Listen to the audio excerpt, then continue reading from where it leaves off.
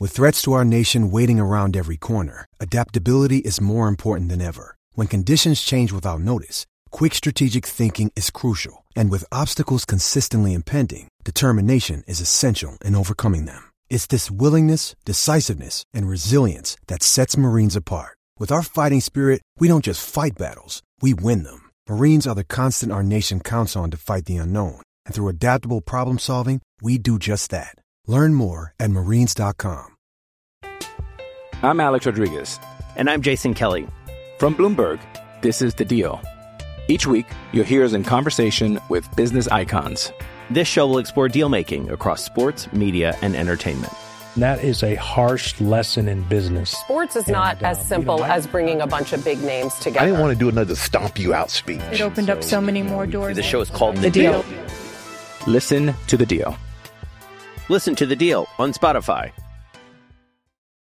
This is the Overtime Podcast Network. This is the Turn on the Jets podcast. Turn on the Jets podcast. And now, here's your host, Joe Caporoso.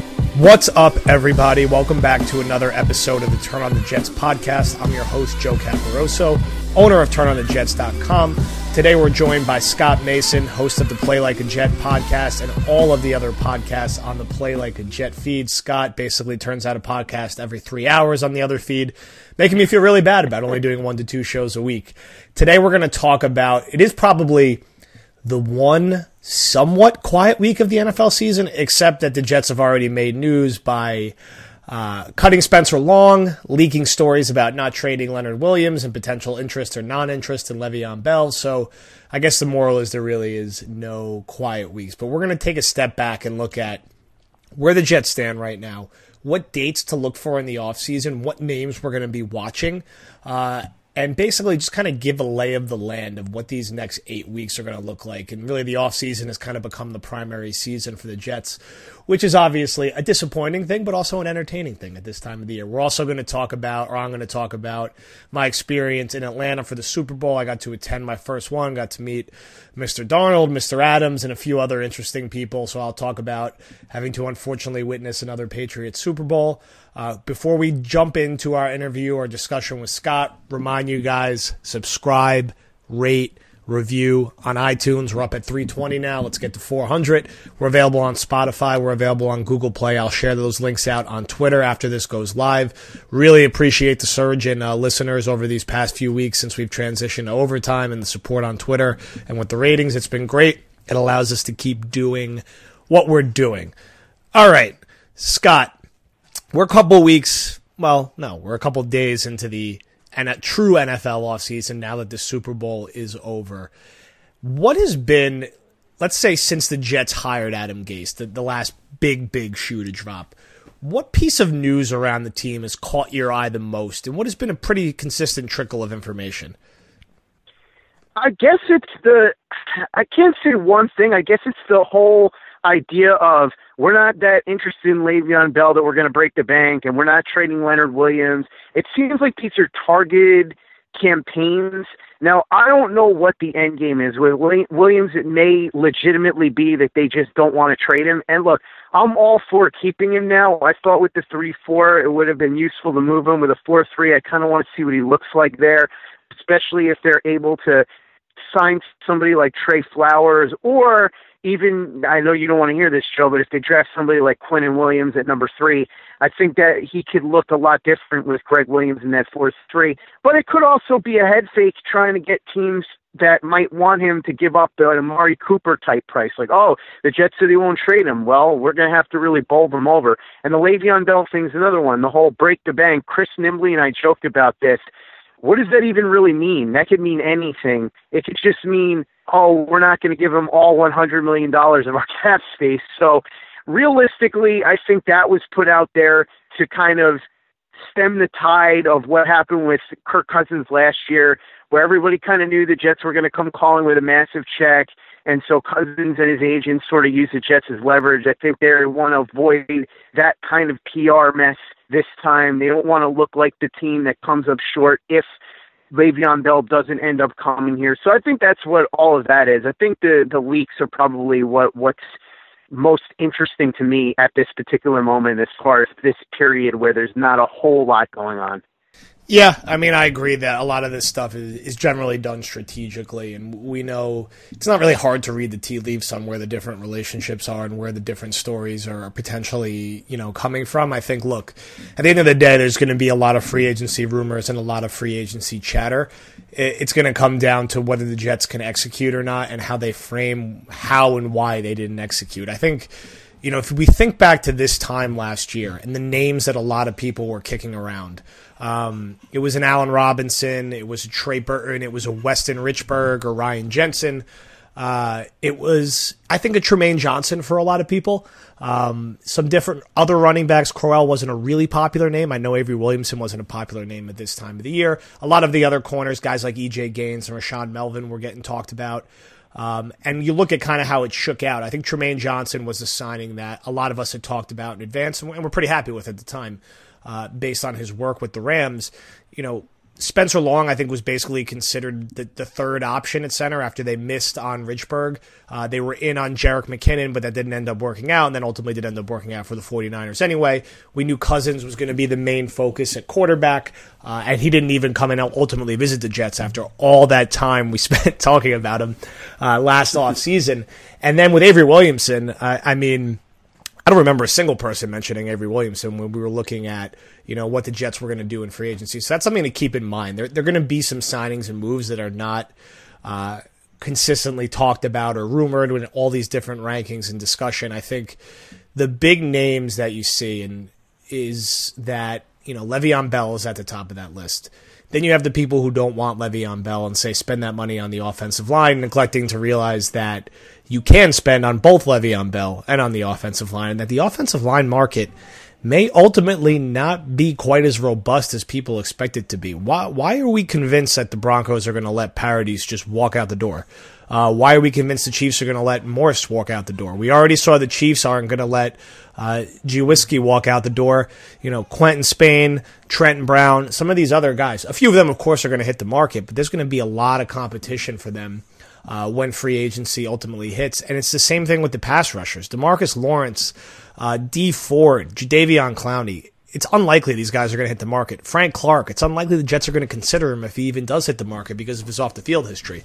So that kind of leaves you down to looking at a Trey Flowers or a Dante Fowler, and then a cornerback market that you're going to have to take some risks on. A guy like Ronald Darby or Bryce Callahan coming off a major injury, or you go with someone who's a little less flashy like a Bradley Roby or Darqueze Dennard, just to improve your overall talent and depth on the outside. But free agency is the kind of thing that I think sets up to ultimately be disappointment, because in everyone's mind, your team is always going to get the top 5 guys that you want. And then half of those guys don't hit the market. The other half of those guys get outbid for another situation. So I think for the Jets, it's going to be about, can they land that 1 or 2 or 3 big fish at the top? A Le'Veon Bell, a starting caliber offensive lineman, and a starting player on defense. And then how do they work through that second and third tier and find quality value like they did last year with Avery Williamson, an example of a really productive signing for them, unlike what Spencer Long, Tremaine Johnson, and I would even argue that Isaiah Crowell did not work out to the extent that they wanted. Terrell Pryor, of course, didn't. So I'm interested to see how it's going to play out. I mean, if you had to guess now, who is the one player that Jet fans talk about the most who you don't think they have really any practical chance of landing, and who's a player that's not getting talked about enough that you think they may actually be in the mix to land? I'll start with Saffold. There's been a ton of talk about Roger Saffold, the guard from the Rams, and it sounds more and more like he's not going anywhere and he's going to stay with the Rams. So that's probably the number one guy off the top of my head. There are other guys, though. I feel like Matt Paradis is probably not going to hit the market. It's possible he does, but the problem is, Joe, as you noted, good offensive linemen are so hard to come by on the free agent market. And so when people say things like Le'Veon Bell, you can't spend on him because you got to spend on the offensive line. Look, let's just be real about this. When you're talking about who's actually going to be available, maybe Morse is available, maybe, and you could go out and sign him, but he's got major injury issues. So who knows what the deal is with that. You've got guys like Quentin Spain, who you mentioned, who's really not that good. I hate to say it. He's an okay guard at best. I don't know how much of an upgrade he would even be over what they've got as far as Winters and such. So, you could go spend big money on him, but to me, I'd rather go and spend big money on a difference maker like Le'Veon Bell. I think he's the guy that they're really definitely going to be in the mix for, and I think mostly because they're going to come with the most amount of money and the most amount of, hey, we need you, we desperately want you, and they're going to court him like he's a college recruit. You already see what Jamal Adams is doing. As far as guys that they might be in the mix for that some people don't expect, I think they might be in the mix for, say, Anthony Barr from the Vikings. That's an interesting situation. He looked like a year or two ago, he would have been a lock to stay in Minnesota, but they tied up a lot of their cap space now. Barr's been a little disappointing, and so I think that that's a guy that maybe that the Jets get in on and try to bring in here. I think he could be an interesting fit in Greg Williams' defense. I know his coverage wasn't as good last year as it had been, and I know that he hasn't turned into necessarily the pass rusher that people expected him to be coming out of UCLA. But let's remember something very important about Anthony Barr, which is he was a running back at UCLA until his final season there, which is when he became an outside linebacker. And when he went to the Vikings, he wasn't really deployed as a pass rusher. He was deployed more as a coverage linebacker and kind of a coast-to-coast guy. So if he comes in here, maybe Greg Williams, who loves to blitz, decides, you know what, I'm going to try and remake this guy. He's got the athletic ability. He's still relatively young at 26 years old, and that could be a guy that, who knows, could be a breakout star. And that's really what free agency ends up being about, Joe. It's taking a shot on guys that you think might have been used incorrectly or underutilized. We've seen it in the past. Even Avery Williamson is an example, although ironically, I think he may not fit as well in the Greg Williams defense as he did last year. But I think that's generally what you're trying to find is some hidden gems that you get lucky with, and maybe you're lucky enough to get a guy who's maybe got another year or two left in the tank, like the Jets got with, when they went out and they got Damian Woody, who gave them a good year or two before injuries got the better of him and such. But you're not going to get stud offensive linemen the way that the Jets got Kevin Mawae back in 1998 or anything like that. So you got to temper your expectations as to what the Jets could really realistically do. I mean, Trey Flowers is a guy that I think maybe they'll be in on, although who knows, that might be another Dante Hightower cupcake situation, and he ends up going elsewhere or staying with the Patriots. So if I had to say the guy that I think they might be in on that people aren't necessarily talking about, it would be Barr.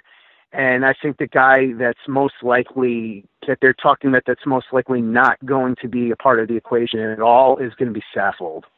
Yeah, I think both of those names are interesting. I think Barr is absolutely someone they're going to be in the mix for and someone who makes sense with the new defense they're going to run and ironically may actually push someone like Williamson out. It's kind of interesting in that, Williamson and Anderson and even Jordan Jenkins are three of the guys who were pointed to as the more positive Maccagnan moves, and I don't know how well any of those three guys are going to fit next year. I think there's probably ways to make it work, but there very well may not be spots or as many reps for those guys, and I'm curious to see how the Jets handle it. I think with Barr, I think him and a couple other inside linebackers are strong side linebackers, I should say, or weak side linebackers will get more of an overall look in free agency, guys like Jordan Hicks as well.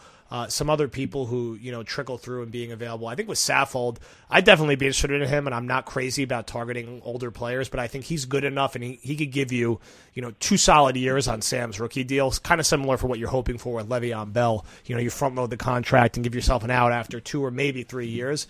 And, I think the Jets just need to do what they need to do when it comes to getting stability up front. I think, I tweeted this out yesterday. Their current offensive line, they don't have a starter at center. They don't have a starter at guard because Carpenter is an unrestricted free agent. Right now, your only guaranteed starters are Brandon Shell, who's coming off a major injury and might not be ready for the start of the season, Kelvin Beachum, who's fine and I think a little underrated by fans, and Brian Winters, who's very inconsistent at best and has trouble staying healthy at times. So there's a lot of work that needs to be done there, and teams don't let really good young offensive linemen without question marks hit free agency. I think what you see with free agency and why I'm so into Le'Veon Bell is that most of the players who hit it have some type of big question mark around them. They're either coming off a couple of down years, they either don't fit their team's scheme anymore, they either have injury questions or character concerns. Otherwise, their teams keep them, and they don't let them hit the open market, which is why, setting the expectations so high for building through free agency is usually going to lead to disappointment. And, my hope is that the Jets could be very proactive in adding a premier talent in Bell and then get at least one or two guys capable of starting on that offensive line. In my mind, after that, everything else is kind of gravy. I'm not going to be unrealistic and be like, yeah, they're going to get a new starting corner, 2 pass rushers, 2 starting offensive linemen, and Le'Veon Bell and a backup tight end and a new receiver. You're not going to check every single box. You have to find a way to mix and match between free agency, the trade market, which the Jets definitely need to get involved in, and the draft. You need to hit not just on your first pick. You need to find mid-round picks who could start and play right away. Guys like Chris Herndon, they've done that before. It can't happen. It happens a lot of places. It doesn't happen as frequently here, but we saw last year it can happen with Herndon. So free agency is really just step one in that process, and then we get into do you trade back at 3rd overall? How do you add more prospective assets? And, it's going to be interesting to see how that plays out and how the mock drafts continue to play out and who the Jets are rumored to be targeting, who wants to trade up for a quarterback. But, free agency is really going to be where I think people rightly have high expectations. This is the, I believe, 4th or 3rd time in 5 years the Jets are top 5 in the NFL in cap space. 2nd year in a row they're in the top 2. So, they did this already last year. The point is now that you fill up your roster with guys who can contribute for a couple of years, not guys you just need to cut, immediately. Before we shift to talking about the Super Bowl, looking at the Jets' internal free agents, is there anyone that you think they're going to move quickly to bring back, or anyone you think is going to be a surprise that they let walk or cut ties with? I don't think that there's anybody that they're going to move super fast on. I think Anunua would have been that guy potentially, but they already locked him up. Robbie Anderson, I think they're just going to tag him and then let the market set itself and probably bring him back on that deal, and then obviously they can figure that out at a later time. Henry Anderson, I wouldn't be surprised if he goes for the reason that you said. I just don't think he's a scheme fit here. A big part of the reason that the Colts traded him is because they were switching schemes, and so I think that he's a guy that's kind of an odd man out. I don't really see anybody that they're going to move quickly on. Claiborne, maybe they try to bring him back on another 1-year deal, but no one stands out to me there. I think that as far as surprise cuts, man, I would have said possibly that it could have been Winters if they had any alternatives, but you just hit on it. The offensive line is an absolute mess. The only guy that they have right now who is a starter at tackle who, isn't coming off a major injury, because we don't know for sure right now that, like you said, that Shell will be ready for the season, is Beachum, and he's not really that great. We don't know what's going on with Winters. Obviously, Carpenter's gone. Spencer Long is gone now. So there's too many question marks, I think, for them to let go of Winters at this point. I don't see anybody as a surprise cut because, quite frankly, there's no one here that I think could potentially be cut that would be of any surprise to anyone at this point. This is the Overtime Podcast Network. Every option's on the table. Hey, it's Kaylee Cuoco for Priceline. Ready to go to your happy place for a happy price? Well, why didn't you say so? Just download the Priceline app right now and save up to 60% on hotels. So whether it's Cousin Kevin's Kazoo Concert in Kansas City, go Kevin, or Becky's Bachelorette Bash in Bermuda, you never have to miss a trip ever again. So download the Priceline app today. Your savings are waiting. Go to your happy place for a happy price. Go to your happy price, Priceline. Right, you have a new coaching staff. You've been bad for a while. I think I'm glad to see, with something like Long, you're not compounding your mistake. Obviously, it's bad that you have to move on from him so quickly, but I wouldn't be surprised if there was one or two more surprising moves that happened. I don't think we're going to be shocked by a guy like Robbie Anderson. I think he'll get the tender and be back. They already took care of Anunua, but they do have to get enough players on this roster. So I do think a decent amount of the people that are free agents, even if it's for depth and backup roles, will find a way to get brought back ultimately. But it will be interesting to see how that ultimately plays out. All right. Any other final thoughts on the Jets? And then you could grill me all about Atlanta.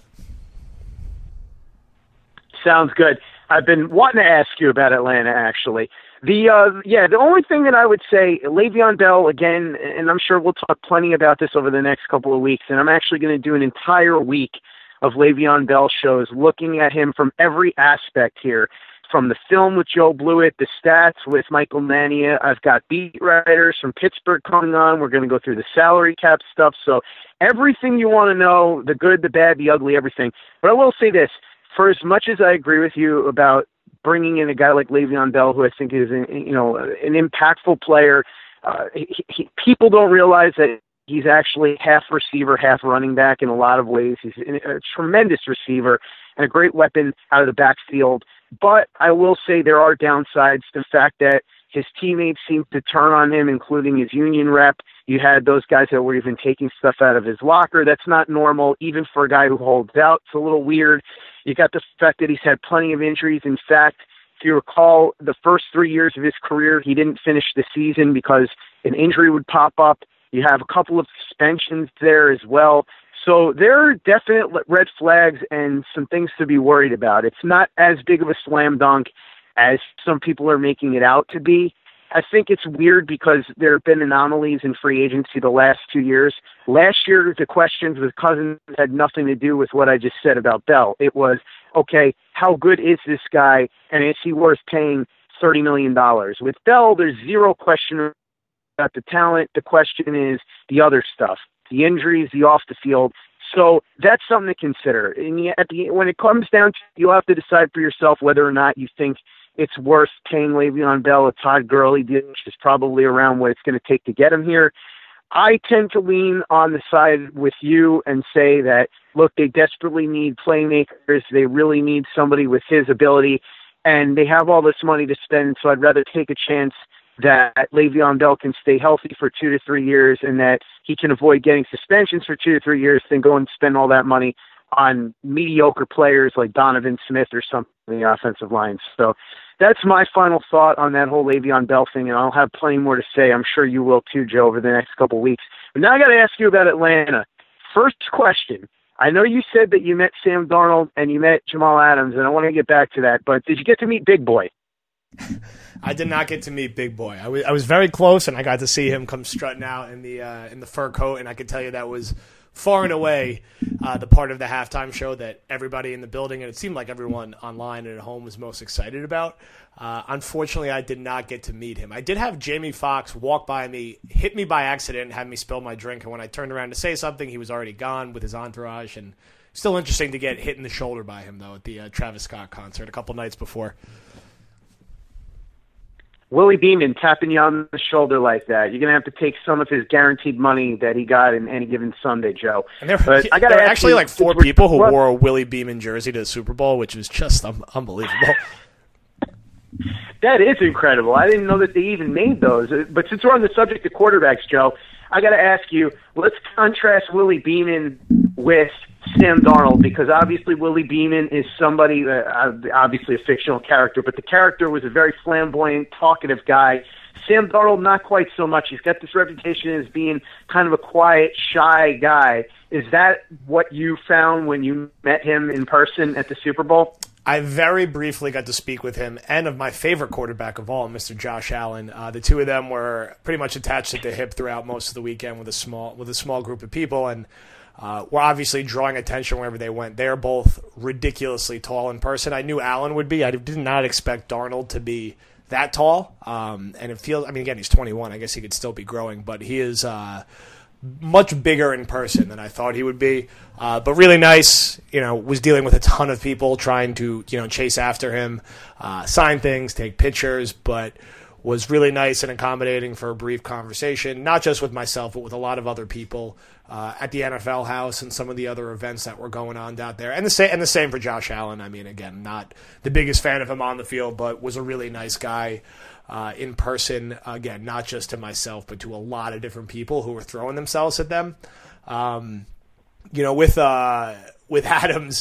Adams was just, got early to the Pepsi concert on Friday, which was this Travis Scott show, and he basically came in with a few people through the side, and I'd seen from Instagram he was wearing this orange sweatshirt, and it was a dark concert. It was like the lights were off in there, so it was hard to see everything and what was going on, but I did catch him coming in through the side, and not a lot of people recognized him because it was really crowded, but I was able to quickly run over, just say hi, get a quick picture, and let him carry on with his night. Did get to see him and Aaron Judge carry out a prolonged conversation about 5 feet from me, which was very cool to watch, and Aaron Judge is also completely enormous, even bigger than Darnold and Josh Allen, it seemed, in person. But fun, quick moments, very brief conversations, and wishing them good luck for the upcoming season and praying for their ongoing help in free agency was the one thing I specifically asked for both of them. Of course, Adams is doing this regardless, as we're seeing constantly. But they were definitely the two Jet highlights of the weekend. I did see Marcus May and Leonard Williams and a few other people were down there, but the only two I had a chance to run into on the Jets were Darnold and Adams. Any other interesting celebrity encounters while you were down there in Atlanta? We got to go to the NFL Honors on Saturday for the taping of it and a pre-cocktail party, so got to very quickly meet Kirk Cousins, Andrew Luck, Chris Carter. These are this event was insane, but just quick sort of handshakes. It appears that Gil Brandt sat directly in front of me at the Super Bowl, which I didn't even really realize at the time until I think I spilled a Bud Light on him after Tom Brady's first interception. But also Will.i.am was sitting about 2 seats over from us, or the row over from us, which was interesting to see as well. And then of course just gobs of Patriot fans everywhere. It was a Patriots home game, a Patriots hometown. There was no Rams fans in Atlanta, no Rams fans in the building. There were more Eagles, Giants, every other team fan than there were Rams fans there. What was the chatter like? Were people talking a lot about how boring the game was live, or was there a different perception in the stadium? Because obviously, as you know, everybody that was watching at home, or I shouldn't say everybody, but most people watching at home were complaining about how boring the game was. Yeah, look, it was a boring game. I'm not someone who's subscribing to, this was just a really well-played defensive game. In the building, it was a lot of Patriot fans, so a lot of Patriot fans who were... I'm Alex Rodriguez. And I'm Jason Kelly. From Bloomberg, this is The Deal. Each week, you'll hear us in conversation with business icons. This show will explore deal-making across sports, media, and entertainment. That is a harsh lesson in business. Sports is not as simple as bringing a bunch of big names together. I didn't want to do another stomp you out speech. It opened up so many more doors. The show is called The Deal. Listen to The Deal. Listen to The Deal on Spotify. Pretty happy for most of the game and a little anxious because it felt like they were dominating the game, but it was, it was a one-possession game until late into the fourth quarter. It was one of those games that felt like it never really got started. There was never anything that happened up until that touchdown drive where Gronk had the 2 catches that really got the game going and got everyone in rhythm. There was a couple opportunities, and the Rams just couldn't make plays in it. It felt like a very...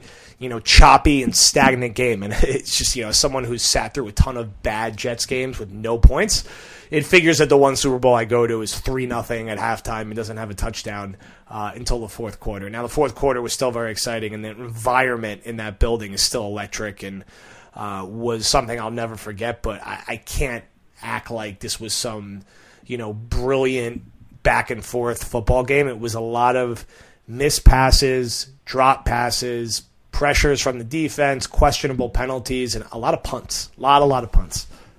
This is the Overtime Podcast Network. What was the experience like overall? Because obviously this will change if the Jets get in, but a lot of people that I know that have gone to Super Bowls will say stuff like, I'm glad I did it. It was a once-in-a-lifetime experience, but it was so much of a hassle and all that I would never really want to do it again unless my team got in. Is that how you feel, or would you be thrilled to go to more Super Bowls regardless of whether or not the Jets are in? Well, yeah, I mean, I definitely would be going back if the Jets were in. I would definitely be able, pending the city, and Atlanta was great, interested in going back. I was lucky enough that, through a couple relationships I have at the NFL, was able to get a pretty unique experience and go to a lot of the wraparound events, so it wasn't just the game experience for me. It was really the whole weekend. It was getting to go to the Travis Scott thing Friday, getting to go to the NFL house, getting to go to NFL Honors, getting to go to the Foo Fighters DirecTV concert Saturday, and getting to go to the tailgate before. And all those different events were really unique and had different collections of people around them and a lot of interesting, different chatter around different things going on around the league. So that type of experience I could definitely do again. And even a more traditional experience, I think I'd be happy to do, because again, the experience in the building is really unique, and it was a very lucky situation, but I'm happy I was able to enjoy it. Despite the Patriots winning, and they were going to win whether I was there or wasn't, it was an interesting and fun way to wrap the season. At this point, I'm generally just numb to the Patriots winning Super Bowls. Nothing makes me roll my eyes more at this point than premature articles decrying the end of the Patriots dynasty, or stuff, talking about anyone ending the Patriots dynasty, because we've just seen this movie for 2 decades. And about 7 or 8 years ago, as someone who writes about this team, I was like, I am not jumping on this bandwagon of being someone who says the Patriots are dead every single year. I'm preparing myself in my head for them to win the division every year and be in the AFC Championship game every year, and hopefully that they lose that game or lose the Super Bowl. But it would not surprise me if they were back in the Super Bowl again next year. This was a team that, in terms of a pure talent standpoint, not one of their most talented Super Bowl teams. They get another draft into their belt, they get another free agency, a couple more trades, they get Josh Gordon back. I don't see any reason why people will not pick them to go 11-5, 12-4, 13-3. And I think that the retirement talk is, I think people in sports media and other fans want these guys to retire, understandably so. Everyone wants a new story, and everyone is sick of New England.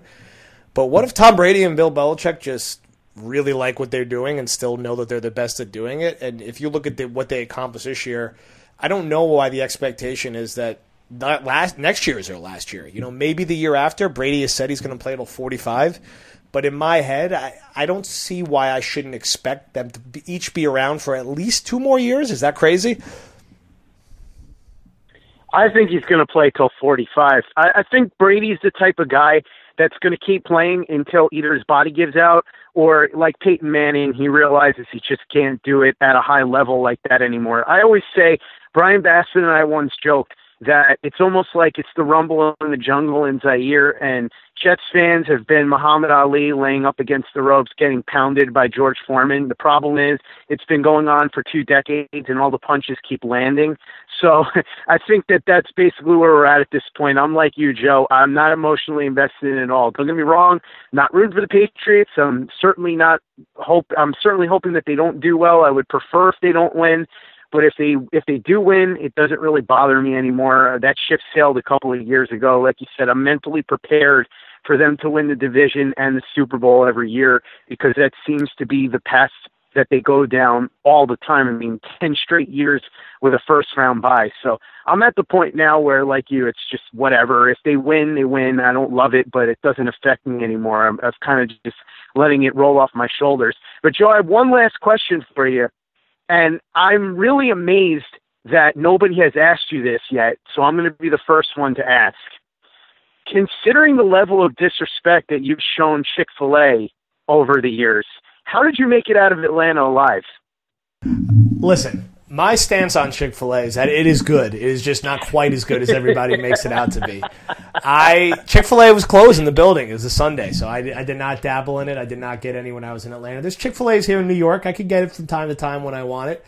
I was more interested in hitting the Waffle House while down there, and then also sampling all the free food that I was able to get my hands on. So it was a very unhealthy weekend. You could tell, I posted my picture on Friday with Darnold, and then I posted a picture Sunday at the Super Bowl, and I very clearly put on 8 pounds in about 2 days, which is a problem of being 31 and trying to drink and eat like you're 23. But sometimes you just gotta sprint through it, and it was very interesting overall. Atlanta was a very hospitable city. Everyone was very nice and very helpful, and all the NFL people and people from the different teams I got to interact with, down to the players, were great. And that's always, an encouraging thing to see, that these people are nice and people aren't assholes when you actually meet them in person. So, look, I'm excited to dive into this offseason. For better or worse, the offseason is the busiest time for us, both, in terms of articles, in terms of Twitter, in terms of podcasts. This is when most of the news happens, and I hope that changes, because I am very exhausted of Jet seasons being over by Thanksgiving or even before Thanksgiving and having to root for the team to lose. It's an exhausting and frustrating thing to have to do after 8 years, and I do genuinely hope that changes. I cannot emphasize that enough. I am very clearly and obviously not a huge fan of the general manager. I was not a huge fan of the head coach hire. I'm not going to change my mind on them, because that's the decisions the team made. But as a fan, I will be rooting for them to succeed. I could not help more that the Jets go 14-2 next year, and all of my old tweets about Maccagnan and Gase get retweeted. I don't care. I'd much rather watch a good team and cover a good team. And let's hope we'll get a good indication, I think, in March about what kind of team this is going to be, with how they could handle free agency. If they can maximize the use of this $100 million, like I wrote in an article I published today, there is a lot of recent history of teams in a very similar situation to the Jets turning things around really quickly.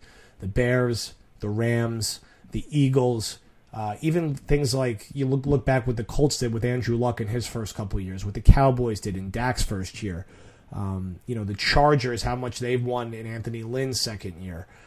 There's a lot of different examples with first and second year quarterbacks in the playoffs, first and second year head coaches in the playoffs, and there's no reason the Jets shouldn't be able to add an infusion of talent. I feel like they can't. It's mathematically impossible for them to be worse than they were last year. I just hope that margin of improvement is substantial. I'm not excited about going 7-9 next year. I don't care. It's been 10 years. I want to see this team go 10-6, 11-5, play meaningful football into late December, and be a playoff team like every other team in the NFL has been, except for the Browns and Bucks in the past 10 years. And I think the Browns are probably making the playoffs this year. I think the Bucks got a decent shot too with Bruce Arians and the staff that they're building there, including our old friend Todd Bowles, the defensive coordinator. And I don't see a reason that fans and ownership should not be demanding that out of the Jets, but we'll see. Final words, Scott, on your thoughts on what you're expecting and hoping for next year. Yeah, I think you summed it up well. Unlike you, and I know this isn't a popular view, and Chris Nimbley might be the only person on earth that shares it with me, I'm not into the whole playoff mandate, only because I think what that ends up doing is forcing the general manager into making panic win-now moves at the expense of the long term, especially with Maccagnan. I mean, we've seen it before. So I just want to see a team that's good, that looks like they are ready to really break out, and that, look, hopefully makes the playoffs, but at the very least is right there in playoff contention to the very end, because it's been a while. The last time that the Jets had a team like that was 2015. So let's hope that that's what happens. And I think that there are ways to make it happen. You get a couple of decent pieces in free agency. You have a really good draft. I mean, look, it might be unrealistic to expect the Jets to have the kind of draft the Colts had last year, but if you could have a draft like that, like let's say you land a really great player at number 3, and then you have the 2 third-round picks, and you hit on offensive linemen there, or you trade out of that pick and you pick up some extra second, thirds, whatever, and you hit on a bunch of those. You could really, like you said, Joe, you could turn things around real quick. I'm not confident that that's going to happen based on the fact that, like you said, I'm not also the biggest fan of Gase or Maccagnan, but and like you said too, I'm not going to change my mind on that until I see results on the field. If they prove me wrong, then I'll change my mind. That's basically how it's going to be. Until then, I have my thoughts on the two of them, and they're going to have to work to prove me wrong. Not that they care what I think, obviously. And last thing, Joe, if I could, since you mentioned you have something like over 300 ratings on iTunes, let's see if we can get Play Like a Jet to 100. I think we're at about 80 right now. And if you're unfamiliar with the Play Like a Jet podcast, I like to say that we're kind of like a spin-off. So if Joe is All in the Family, I would be the Jeffersons. For anybody that remembers that far back with television, I guess we could say Friends and Joey, but I hope that I'm more successful than Joey was as a spin-off of Friends. But either way, we have new Jets podcasts every day. So there's one new one, and it's usually about 20 minutes to a half hour. And we have Chris Nimbley is usually on once a week from Jets Insider. Daryl Slater from NJ.com is usually on once a week. Michael Manny is on once a week to break down the nerdy numbers like he always does. We've got special shows as well as free agency roundtables right now. We had some really cool guests. I've got some great ones coming up, including our old friend Connor Rogers. He's going to join me sometime in the next couple of days for another free agency roundtable. Got special shows coming up, like I said, on Le'Veon Bell. Got a series going on right now, going through the life and career of Wesley Walker, one of the greatest players to ever wear a Jets uniform. And it's going to be explosive, Joe, because Wesley doesn't care. Like, he'll talk about anything. So there's some stuff that he's going to reveal from his playing days that is going to blow some people's minds. So even if you weren't around when Wesley was playing, if you're a Jets fan, it's something you want to listen to. So really, like I said, if you could go to iTunes and give Play Like a Jet some positive ratings, that would be cool. If you're not subscribed already, awesome. And if you want to follow me on Twitter, that would be cool too, at PlayLikeAJet1. So we've got some great content all the way around the TOJ podcast. We've got all the Play Like a Jet feed podcasts. We've got so much great written content coming, and like you said, Joe, it's only going to get busier and only going to get better as free agency and the draft approach. Well said, Scott. Thank you, everybody, for listening, and we'll be back next Thursday with a new episode.